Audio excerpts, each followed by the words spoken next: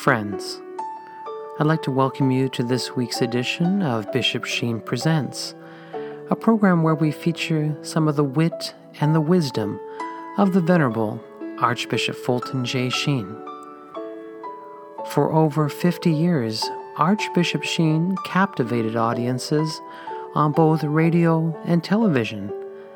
Millions tuned in each week to hear his messages of hope and encouragement. It is my prayer that these meditations presented today will truly touch your heart and show you that your life is worth living.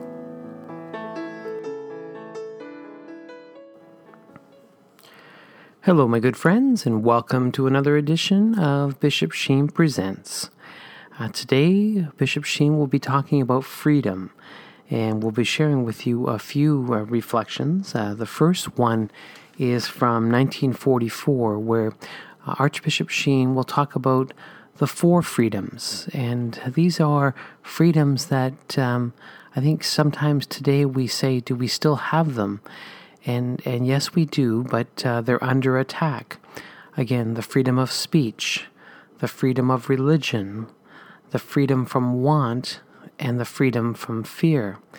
These are the four freedoms that we know to be, again, our rights as individuals. They come from God, these freedoms, but yet they're always under attack. And so Archbishop Sheen will give us his lesson from the war years and remind us of these four freedoms. And then we will share with you the audio portion of his television show, Life is Worth Living. And he gave a reflection on the topic of freedom during one of those shows, and so we'll share that with you today. So I hope you enjoy these reflections. And so we will begin with prayer. In the name of the Father, and the Son, and the Holy Spirit. Amen. Hail Mary, full of grace, the Lord is with thee. Blessed art thou among women, and blessed is the fruit of thy womb, Jesus. Holy Mary, Mother of God, pray for us sinners, now and at the hour of our death. Amen. Our Lady, Seat of Wisdom, pray for us. Venerable Archbishop Fulton J. Sheen, pray for us. In the name of the Father, and of the Son, and of the Holy Spirit. Amen. I'd ask you now to sit back and relax and enjoy one of the greatest communicators of our time, the Venerable Archbishop Sheen, as he gives a reflection on the four freedoms. God love you. The Right Reverend Monsignor Fulton J. Sheen now addresses the Catholic Hour audience. The title of Monsignor Sheen's talk is The Social Condition of World Peace. Monsignor Sheen. Friends, we trust that you have written for the free booklet entitled Friends. Friends. When you receive it, you will notice that it pleads with Christians to be friends with the Jews, and with the Jews to be friends with Christians, and with all to be friends with God. We trust, too, that you are setting aside an hour a day in prayer for peace with justice. For how can God be on our side unless we are on his? Continuing now our series on the moral law, today we discuss the basic principle of the social order. Freedom is a moral power, not a physical power. Freedom could be understood in either of two ways, one of which is wrong and the other of which is right, namely as physical freedom and moral freedom. Physical freedom says, I can do whatever I please. Moral freedom says, I can do whatever I ought. Certainly you can do whatever you please. You can stuff your mattresses with old razor blades. You can turn machine guns on your neighbor's chickens. You can do these things. But ought you? Moral freedom is based not on power, but on the moral law of God. It envisages freedom within the law rather than outside of it. for the best self-expression is self-perfection. Physical freedom means license, the power to draw triangles with 4 sides, giraffes with short necks, the power to plot against one's country and to break the commandments of God and of man on the theory that he who restrains individual egotism restrains freedom. Moral freedom, on the contrary, means purchasing the right to fly by obeying the laws of gravitation, the right to drive a car by obeying the traffic laws, the right to be American by obeying the laws of American, and the right to be a child of God by obeying the moral law. Now, the point we are making is that freedom is meaningless apart from the moral law. In order to prove it, let us glance at the 4 freedoms for which we are fighting in this war. You remember them? Freedom of religion, freedom of speech, freedom from want, and freedom from fear. Not a single one of these freedoms is an end in itself. They have meaning only in the context of the moral law. Why, for example, should there be freedom of religion? Because of the sacredness and inviolability of the human person and his right to adore God according to the light of his conscience. Freedom of religion does not mean, therefore, the right to be anti-religious any more than the freedom to live means the right to murder. Why should there be freedom of speech? Because speech, being an instrument, is to be used for the proper purpose of speech. That is, for the communication of truth, goodness, knowledge, and information, and not for the diffusion of scandals, lies, treason, or immorality. Freedom of speech does not give one the right to destroy freedom of speech, any more than the right to light a match gives one the right to burn down one's neighbor's house. Why should there be freedom from want? Because the necessities and the decent comforts of life are the material conditions for the development of personality, and therefore for the salvation of the soul. Freedom from want no more gives one the right to abundance purchased by making others want than freedom to possess means the freedom to dispossess. And why should there be freedom from fear? Because peace of mind is the condition of culture. And culture is impossible when a man fears either the consequences of his own sins or the consequences of the sins of others. The right to freedom from fear never means the right to terrorize others, any more than the murderer's fear of jail gives him the right to kill the judge. Freedom, therefore, is responsibility. And hence, freedom of religion will die if we shirk our responsibility to God. Freedom of speech will die if we shirk our responsibility to truth. Freedom from want will vanish if we shirk our responsibility to our fellow man. And freedom from fear will vanish if we shirk our responsibility to love those who are in distress. 4 freedoms set in the moral law are therefore quite different from the 4 freedoms isolated from it. As a matter of fact, if you ever separated the 4 freedoms from the moral law, they would be wicked.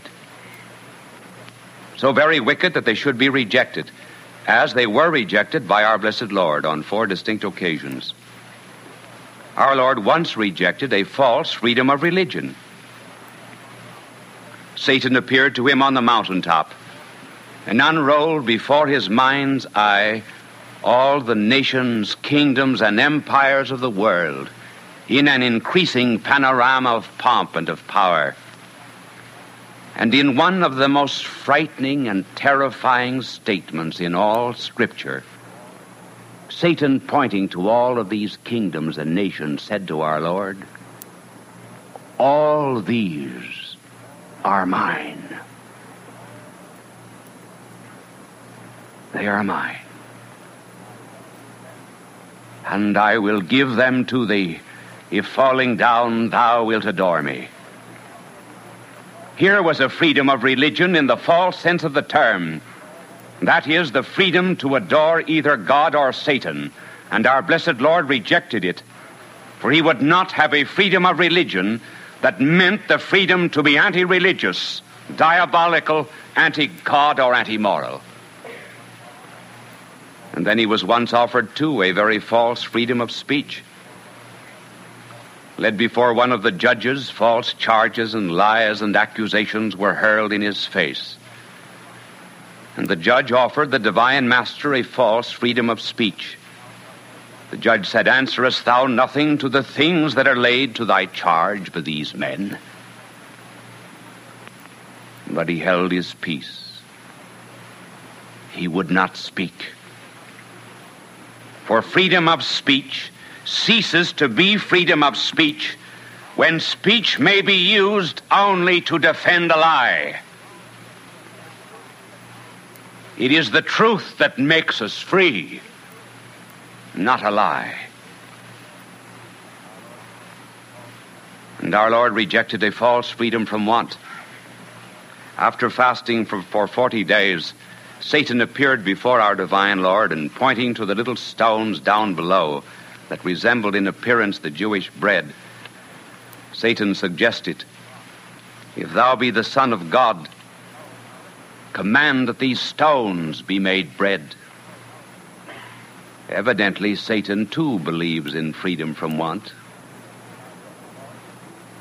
But our blessed Lord refused to accept Satan's abundance, for it would have been purchased at the cost of obedience to the divine will. Rejected a false freedom from fear. On Holy Thursday night, Judas led a band of soldiers down to the brook of the Kedron and into the garden to apprehend our divine Lord. Peter, in one of his rather frequent impetuous moments, drew a sword and hacked off the ear of the servant of the high priest.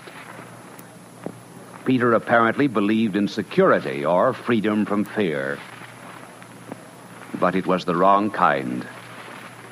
And our blessed Lord, reprimanding Peter, said to him, "Put up again thy sword into its place.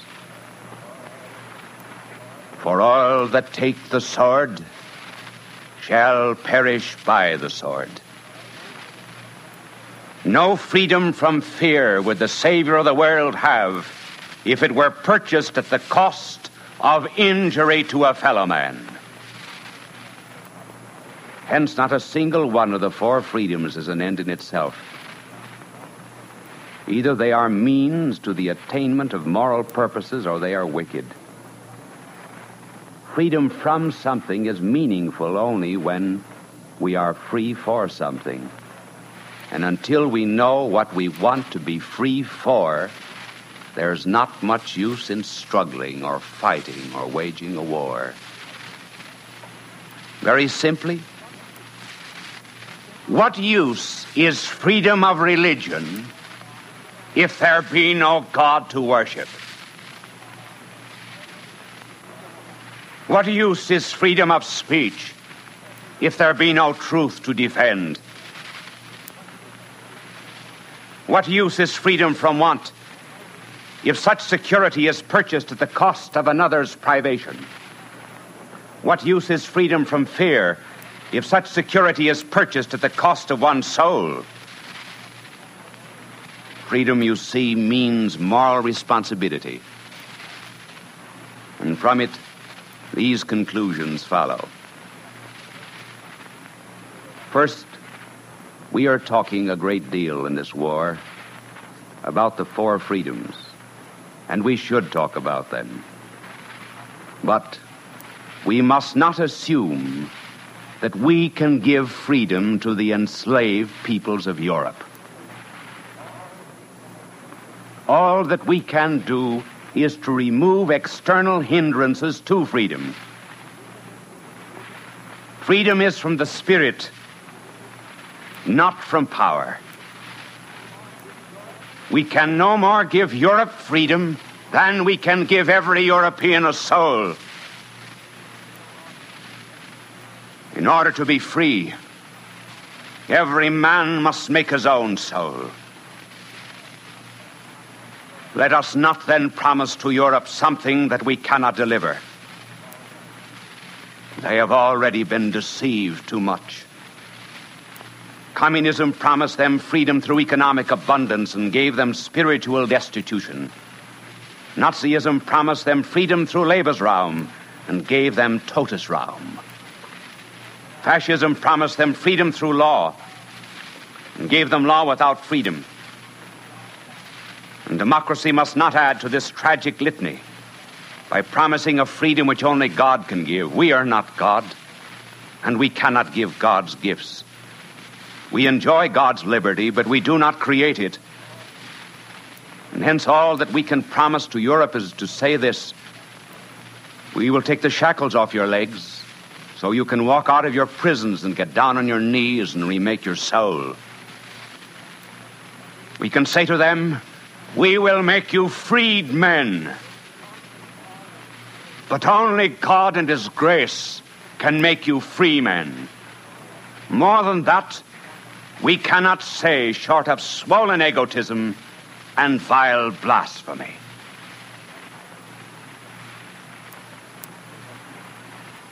And secondly, we must appreciate the fact that freedom is not an heirloom which originally belonged to the founding fathers of our country and now belongs to our generation. Freedom is rather an endowment like life, and it is preserved by resisting from time to time the challenge of disease and death and slavery and the forces of evil. The freedom, for example, that George Washington won for us has not come down to us as an antique. Freedom of those days is not freedom for our day, unless we win it for our day, as they did, by sacrifice and by fire and by tears. A freedom that costs nothing is worth nothing. It is not the original cost of freedom that is high. It is the upkeep. Freedom is not foolproof. It demands restraint and law and obedience and discipline, a freedom that is strong enough to enforce discipline. And finally, freedom is ours only to give away. We want freedom in order that we may make our choices. But do we appreciate the fact that every man in the world gives his freedom away? He gives it either to creatures, to public opinion, or to God. To creatures. That happens when a man surrenders his freedom for money, for power, or for a human being. For all love is slavery. A slavery which seeks to unburden itself for the object of affection. Then there are others who give up their freedom to the moods and opinions of the moment. And oh, how many they are. Swayed by the winds of every commentator and propagandist, they have no judgments of their own, no standards of their own. And thus, while mouthing slogans of liberty, they surrender the last vestige of it to a slavery worse than chains. For by obeying propaganda, even the mind is bound. And finally, others give up their freedom to God, wanting nothing, seeking nothing, desiring nothing, except to do His will in all things, in a slavery to perfect truth and perfect love and perfect life, which is the highest kind of freedom. For to serve Him is to rule. There is not a man alive who does not make one of these three surrenders. To whom do you give your freedom? To creatures? To propaganda? Or to God? If I have any influence, please choose the last.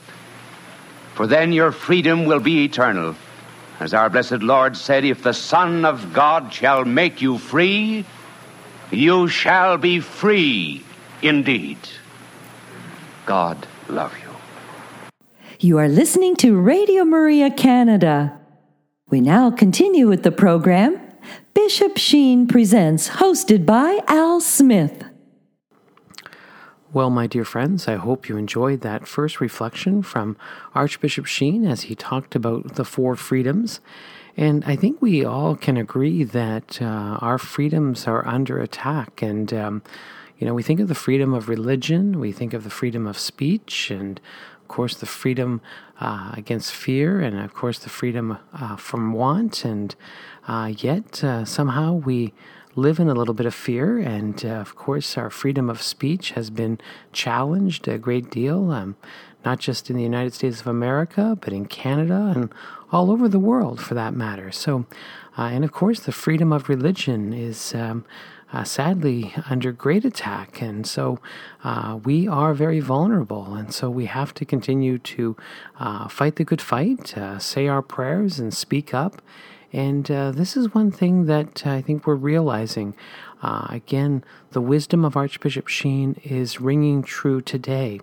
Many people are just looking to his prophetic writings, and these prophetic writings come from the 1940s, where he predicted many of the things that are happening today. And so I think we have to take his talk seriously. But again, let us pray for, again, the freedom of religion to be again, very much on our side. And I know a lot of times we continue to pray, God, please be on our side. God, help us. But are we really saying to God, are we on your side? Are we fighting for your kingdom? And so, again, we have to just know that freedoms were given to us by God, but we can exchange our freedom for something else. And so this is the challenge that's put before us each and every day. And so, again, these freedoms that have been disappearing, sadly, I think in some countries, let us pray for these freedoms to return and be preserved. And so, again, I'm grateful for the wisdom of Archbishop Sheen, and grateful that I was able to put a lot of this into some books that were released recently through the good folks at Sophia Institute Press, and we re-released A Declaration of Dependence, a beautiful 1941 book by Archbishop Sheen, where he just really explains what is going on today. And of course, War and Peace, an anthology, is another book that we released that contained 5 of Sheen's books during the war years. But especially there is the book on the 7 pillars of peace. And we've been going through those pillars of peace over the last few weeks here on the program. And of course, The Greatest Commandment, which is a beautiful book that he put out in 1944 under the title Love One Another. And it truly explains how we can all get along. Protestants and Catholics and Jews and people of all different races and religion and culture. There is a peace plan that's extended to us through the wisdom of Archbishop Sheen. And again, we have to put God on our side, and but most importantly, be on God's side, and put the Lord first. You know, that beautiful scripture, seek ye first the kingdom of God, and all things will be added unto you. And so, again, I encourage you to pick up a copy of any or all of these books that I mentioned, and they're available through Sophia Institute Press at sophiainstitute.com. bishopsheen.com. And there's always that bookstore called Amazon that sells these books. But I always like to shop local, and I think we all have our local Catholic bookstore that we like to give them some business, and so please do that. But again, these fine writings by Archbishop Sheen, published by Sophia Institute Press. All right, we will now, of course, enjoy Fulton Sheen at his best from his television years, and many of us watch, Bishop Sheen on YouTube, and again, there's, I think there's almost close to 150 YouTube videos featuring Sheen's years on television in the 1950s and the 1960s. There's lots of them. And, of course, people have been doing remixes of taking the best of Fulton Sheen, and I'm seeing some really good compilations of video clips. And so there's not a day that goes by where someone is featuring Archbishop Sheen. And so we're going to play for you, again, a show under the title Freedom. And, of course, Fulton Sheen does it in his very charitable way, and so looking forward to sharing that with you now. So please just sit back and relax and enjoy the wisdom of Archbishop Sheen as he talks on the topic of freedom. Please enjoy. We received some interesting stories about children during the past week. It seems that a few weeks ago we gave 2 talks on alcoholism, and after the first one we announced that the second one would be on the same subject. The following week, as we were about to begin, this little child called the mother saying, "Mommy, Mr. Alcoholism is on again." And we also heard from Chicago that they were announcing forthcoming productions on television, and they flashed an announcement of the Racket Squad. And then do you know what followed? My picture.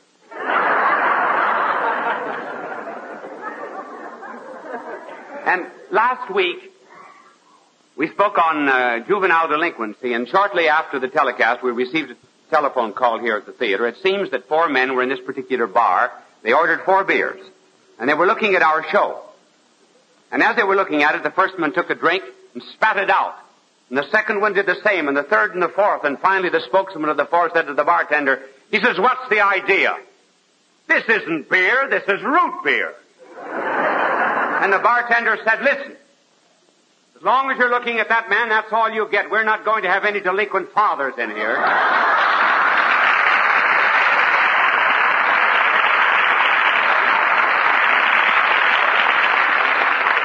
Well, if those men are back in that bar tonight, let me tell them tonight I'm talking on freedom. Order your beers, boys.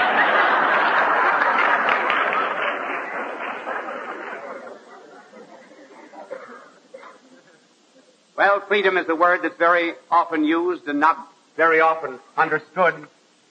As a matter of fact, freedom has 2 sides. One is freedom from something, namely from constraint and force. The other is the freedom for something, namely a goal or a purpose. This is concerned with means.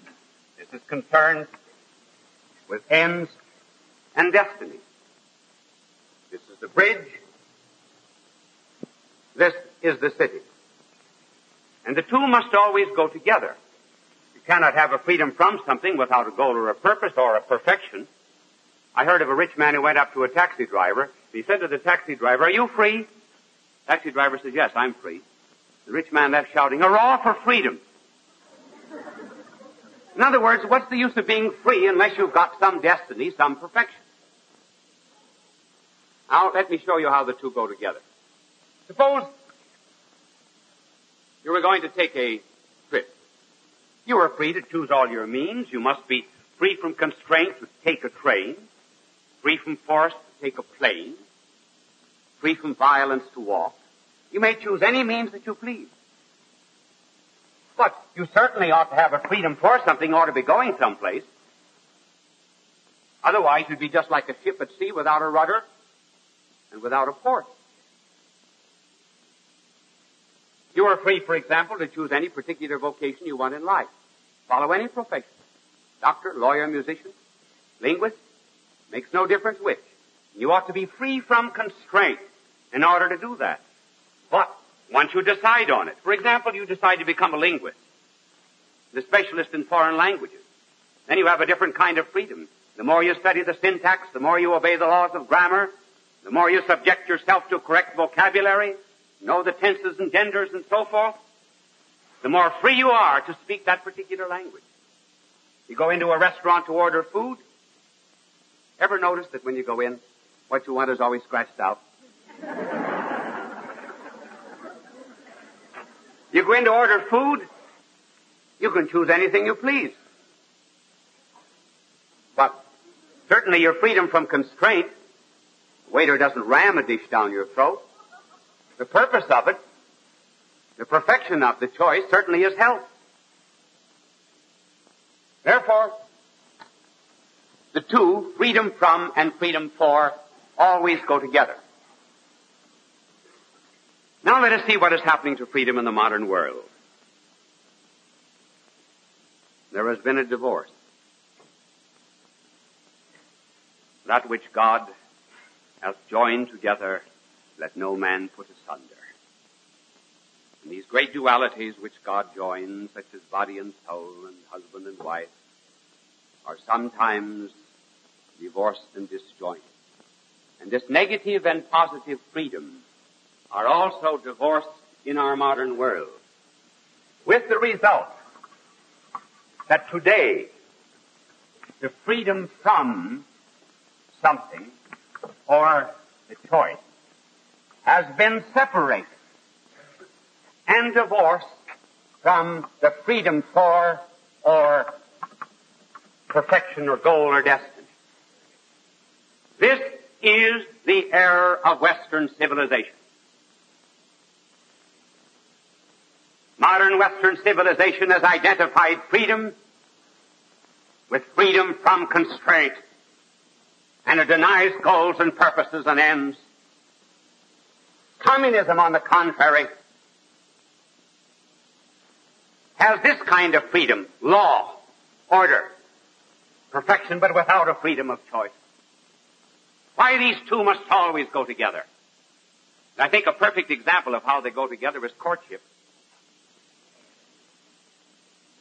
Suppose a young man is proposing to a young woman. And he says, I want to marry you. I freely choose you out of every woman in New York. And she said, well, how do you know that you love me? Have you asked the 785,932 other eligible young women in New York? Now, if he's a good metaphysician, as he makes his proposal, and a proposal, incidentally, is a sentence that ends with a proposition.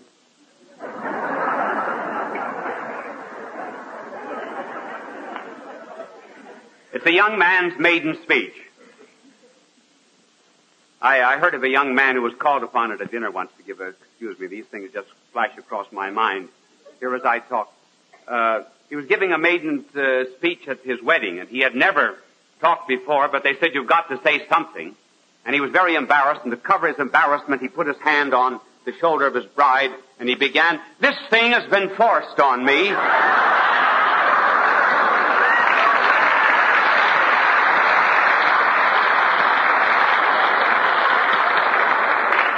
Well, to get back to the subject. You see, if you're using a teleprompter, you never could break in that way because the teleprompter had already gone ahead on you. And if the young man were a metaphysician, he would say to the young woman, well, in a certain sense, yes. He said, I have asked them because the mere fact that I choose you, I negate all of them. Love is not only an affirmation, love is also a negation. And when I choose you, I am choosing what is perfect for me. And from now on, the only freedom I want is the freedom to be your slave. That is the perfection of freedom. Freedom in love. Now, in heaven, incidentally, there will be no freedom of choice. Did you know that? No freedom of choice. Why not? Because When you attain God, you're perfectly free. I mean, you're united with the perfect, and the perfect leaves nothing to choose. Just like the young man with the perfect woman. He doesn't want to choose anybody else. Now coming back to the divorce and the separation. Our Western civilization has this kind of freedom. Freedom from restraint alone. And the result is that our Western freedom is almost a license instead of a freedom. Our Western freedom, as we understand it today, is something like, well, a farmer, for example, who is free to plant any vegetable he pleases. So he plants cabbages. And then he decides they're not high enough, so he plants cauliflower, because cauliflower is a cabbage with a college education. Then 2 weeks after he's done that, he uproots them and he plants some garlic. And he decides, no, this is terrible, because the people who eat this stuff never practice breath control. So he does away with that. Then he tears them up and he plants onions. And then he's afraid they'll build you up physically and tear you down socially. So he uproots those, and then he plants some prunes. Some plums. And then he gets worried that they'll turn into prunes someday, because after all, a prune is nothing but a worried plum. So he tears up the plum. And he has no goal, no purpose. And so the modern world, instead of working toward an ideal, changes the ideal and calls it progress. Why, we do not know precisely in our Western world why we are living. Why go on educating unless we know the purpose of a man? The essence of his freedom is not merely to be free from constraint, from violence. He must have some objective and goal and perfection in life. So we speak of freedom of speech as if it meant that there could never be any limitation upon freedom of speech. Certainly there is a limitation. Freedom of speech has an objective and a goal, namely the communication of truth and knowledge. I am not entitled, for example, to freedom of speech if I should abuse anyone on television. It should be taken away from me. Freedom of speech does not mean the right to shout fire in a theater.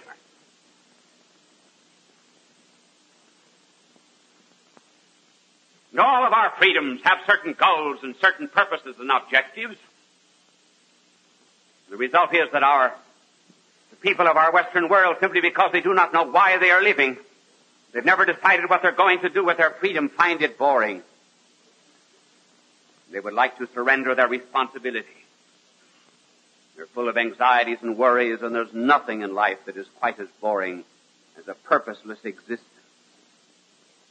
And simply because our Western civilization has not found the meaning and the purpose of life, simply because it concentrates upon freedom from something, our Western world is strong only in war and not in peace.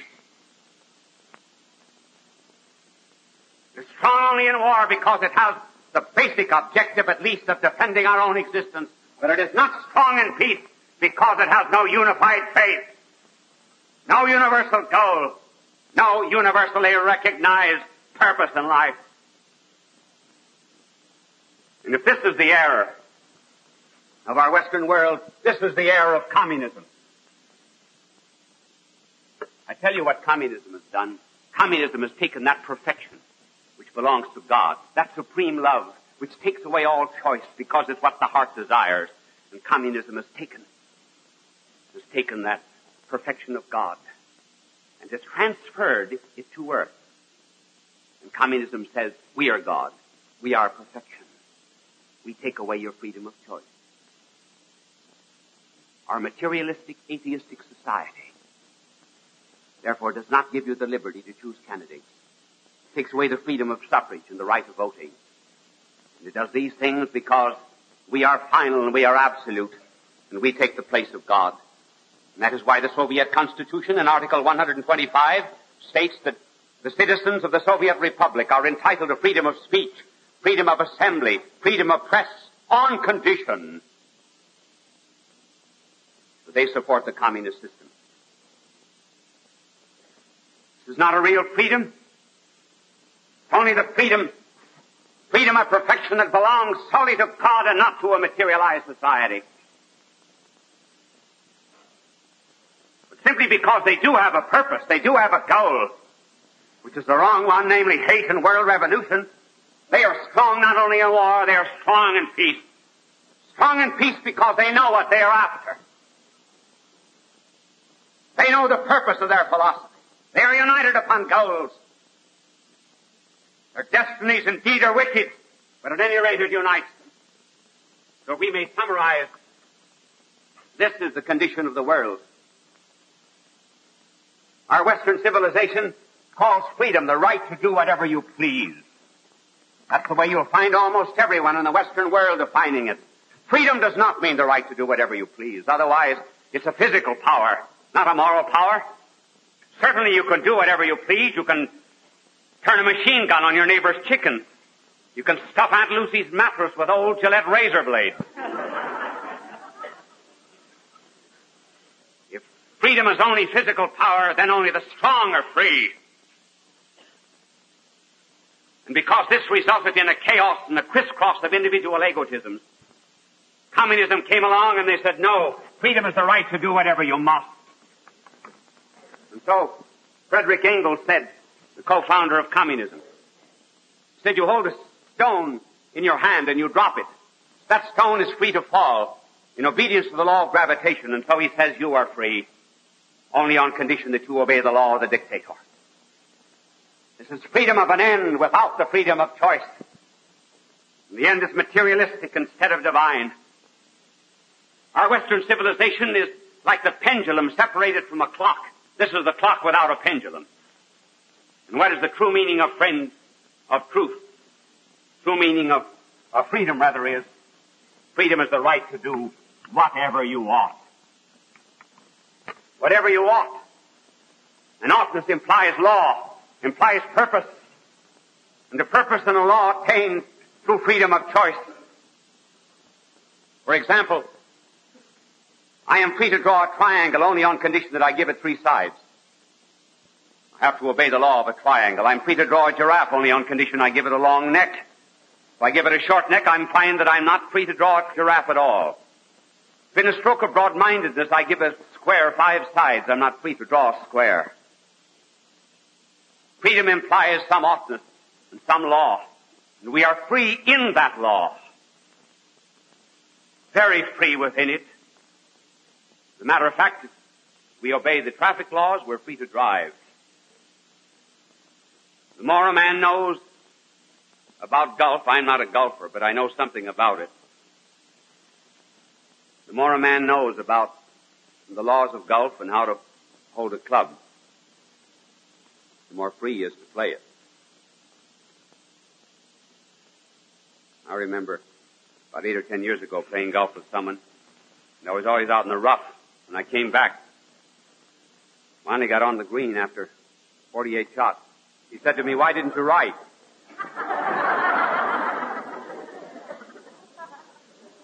So our blessed Lord said, "It is the truth that makes you free." Namely, there must be some end, some goal. Believe me, the more you understand truth, the more you understand the truth of science, the more free you are to be a scientist. The more you understand the truths of the law of God, the more free you are to live and to enjoy life. The laws and the commandments of God are not restrictions of human liberty. When you, for example, buy an Admiral refrigerator, there are some directions that come with it. One of the directions says, plug it in. Suppose you say, no, I'm not going to have Admiral telling me what to do with it. I have a right to do whatever I please, and I will not plug it in. You're not free to have a refrigerator.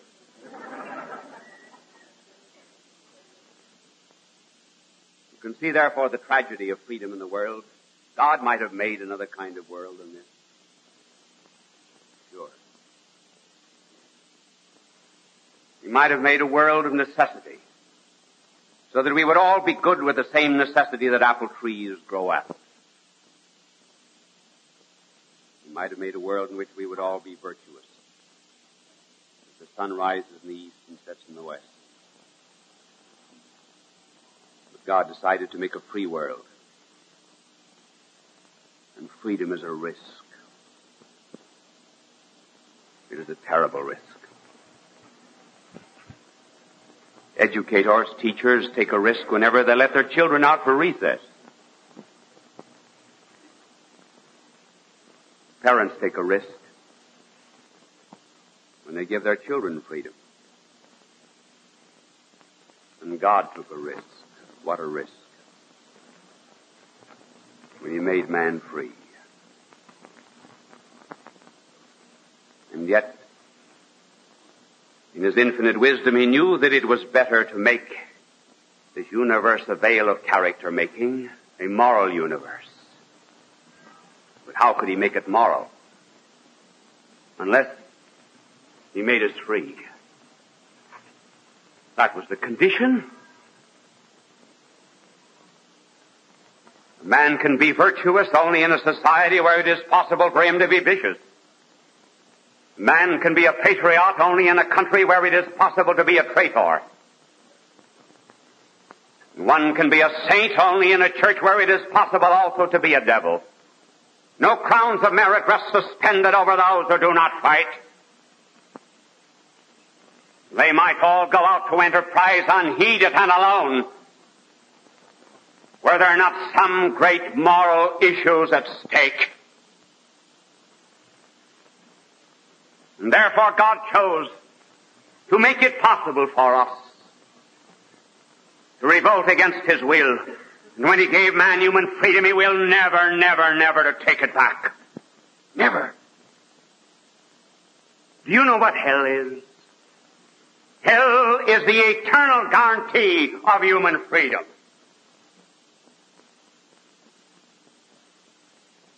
Man with a clenched fist can raise it eternally in the air and say, non serviam, to his own misery and unhappiness which he freely chose.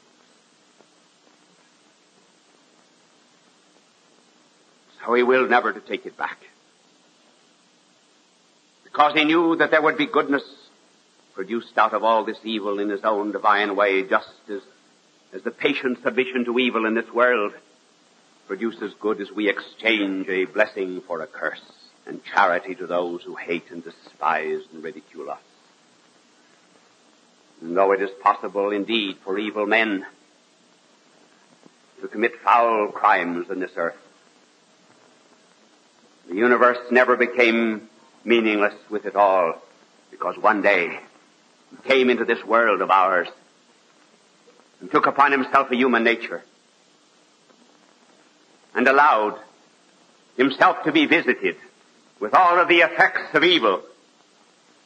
He submitted Himself to the free acts of man, to all of us. And what was the worst thing that free men could do? How could they most abuse their freedom? They could most abuse their freedom not by killing babes, not by bombing cities. They could most abuse freedom by slaying goodness itself. In that moment, evil was strongest. It was panoplied in its greatest might. And yet, evil then went down to defeat through the glory of the resurrection. And from that time on, it became possible for all men to submit every now and then to the evil of the world, knowing that united with this divine goodness, there would eventually come a great victory and a great peace. And those who understand freedom then realize that the greatest peace comes from obedience to His will. And the greatest freedom that there is in this world is the freedom to be a saint. You are listening to Radio Maria Canada. We now continue with the program Bishop Sheen Presents, hosted by Al Smith. Well, my dear friends, I hope you enjoyed this reflection on the topic of freedom that Archbishop Sheen shared with us, and I just think of how he ended so beautifully when he talked about freedom is found in our obedience to His will. And I think of that scripture passage when our Lord said, "If you love me, you will keep my commandments." And how often do we think of those words? The way for us to love Jesus is to keep His commandments and offer this holy obedience to God, to do His will, to live our life in a holy and reverent way. Again, keeping the commandments, honoring the commandments, and teaching the commandments to our children, our grandchildren, friends, and family members. Again, it is following the moral law that will bring peace to the world. And Fulton Sheen stressed that in many of his talks over the years. And I love how he also said, one of the greatest freedoms that we have is the freedom to be a saint. And isn't that what we heard from Mother Angelica for many years on her television shows when she challenged us to become saints and not to miss the opportunity of becoming a saint? But I will leave you with a quote from Fulton Sheen's writings. Again, it's in the book War and Peace, an Anthology, and it's the very last paragraph of the book, and I think it speaks volumes, and so let me share it with you. Fulton Sheen writes, he says, "A new crime is arising in the world today. Be prepared for it. The crime of being a Christian, the crime of believing in God." And isn't that so true? It's almost like we're now being treated as criminals because we are Christians and we believe in God. But I am, reassured by our blessed Lord when he said, don't worry. If you're hated, remember they hated me first. And so we're in good company. So again, let us all, be, called criminals for loving the Lord and believing in the faith. And so, my dear friends, let us continue to keep praying for one another. Let us continue to just share with one another our spiritual gifts, especially that gift of prayer, praying our rosary. Again, I will remind you, as Fulton Sheen reminded us, to pray a holy hour each day, to carve out some of that valuable time from your schedule and to put God first. And again, Fulton Sheen would remind us to say, if you can't spend an hour, a continuous hour with the Lord, break it up in 15-minute blocks if you have to. But again, make that time for the Lord. And I know it is a big challenge. It's a hard ask for many of you to kind of say, where will I find that hour? Yes, we have busy lives, but you'd be surprised. I mean, wherever your love is, that's where your time is spent.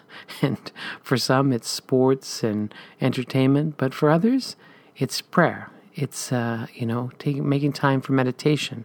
And so let us, again, pray that the holy hour will continue to come back and, again, be a part of our daily life and our parish life, too. Many of the churches are reopening, and many of the adoration chapels have been reestablished again. So let us frequent those chapels and make that time for prayer. So, again, and I cannot stress enough to invite you to spread the word about this humble program. We're just trying our best every week to pick a few of Archbishop Sheen's fine recordings and share them with you. And so please pray for me and know that I will continue to pray for you. You can reach me again on my website. It's simply bishopsheentoday.com. And there you'll find hundreds of videos and audio recordings, all at a price that we all can afford. Everything's free. And so who doesn't like free videos and free audio recordings? And some people do download the recordings and take them with them and enjoy them at their leisure. So please do so. But again, the website is simply bishopsheentoday.com because we need Bishop Sheen today. So again, thanks in advance for your support. Look forward to coming back next week. And as I've said before, I'd bring another friend or two and I continue to pray for us here at Radio Maria. So until next week, may the good Lord continue to bless you and keep you. May the Lord let his face shine upon you and be gracious to you. And may the Lord look upon you kindly and bring you peace. God love you. You have been listening to Bishop Sheen Presents, hosted by Al Smith, here on Radio Maria Canada.